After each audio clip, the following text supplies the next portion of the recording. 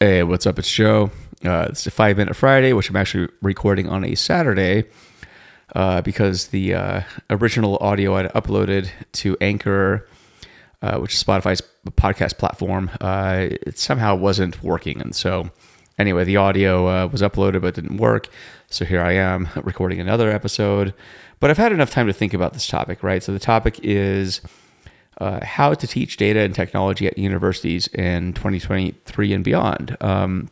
So I originally recorded the audio yesterday at the University of Utah, where I teach, and also sit on the board of advisors. And so, right before our advisory meeting, I was thinking about some things I would want to change in terms of how students are taught data and technology. And I think I'll summarize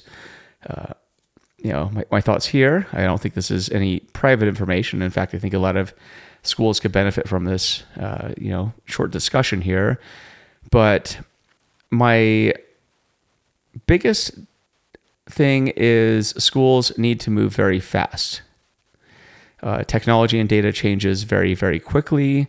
I feel that students who are paying a lot of money deserve to take the courses, learn what they need to learn in order to get the best jobs and opportunities available to them in the current economy, whatever that happens to be. I feel like the university model, the way it's set up, actually detracts from this, and I'll get into this right now. Professors are tenured. Some professors are tenured. And what this means is, you basically secured a job as a professor at a certain point, and you can kind of do what you want after that. You can't.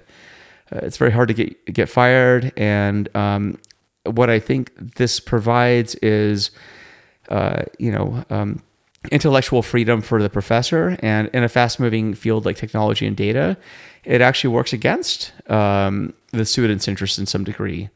So what this means is what's convenient for the professor in terms of teaching might become old and stale. You might be teaching Hadoop or R in 2023, neither of which I think are that relevant to a lot of data professionals, especially people who are entering the workforce.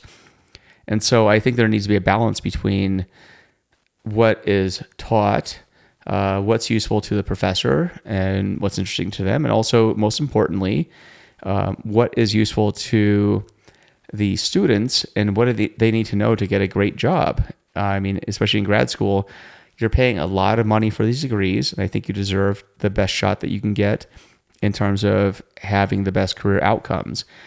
And in a field like technology and data that changes extremely fast, look at ChatGPT. I mean, that changed the entire conversation around AI, and that's been only a few months, right? Things change at hyperspeed, and I don't feel like universities are that equipped to adjust course that quickly. I hope this changes. And my plea is that universities rethink the student-teacher model and curriculum model in light of just the fact that some fields change faster than others, right? Data and technology is not mathematics, philosophy, history, et cetera, et cetera.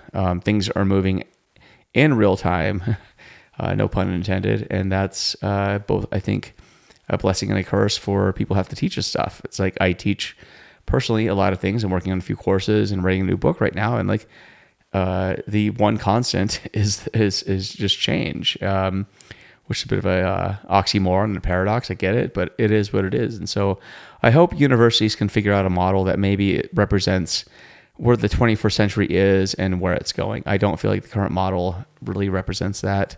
So anyway, that's my 5-minute Friday rant. If you're in Munich next week, I'm going to be there. I'm giving a keynote at the Applied AI conference.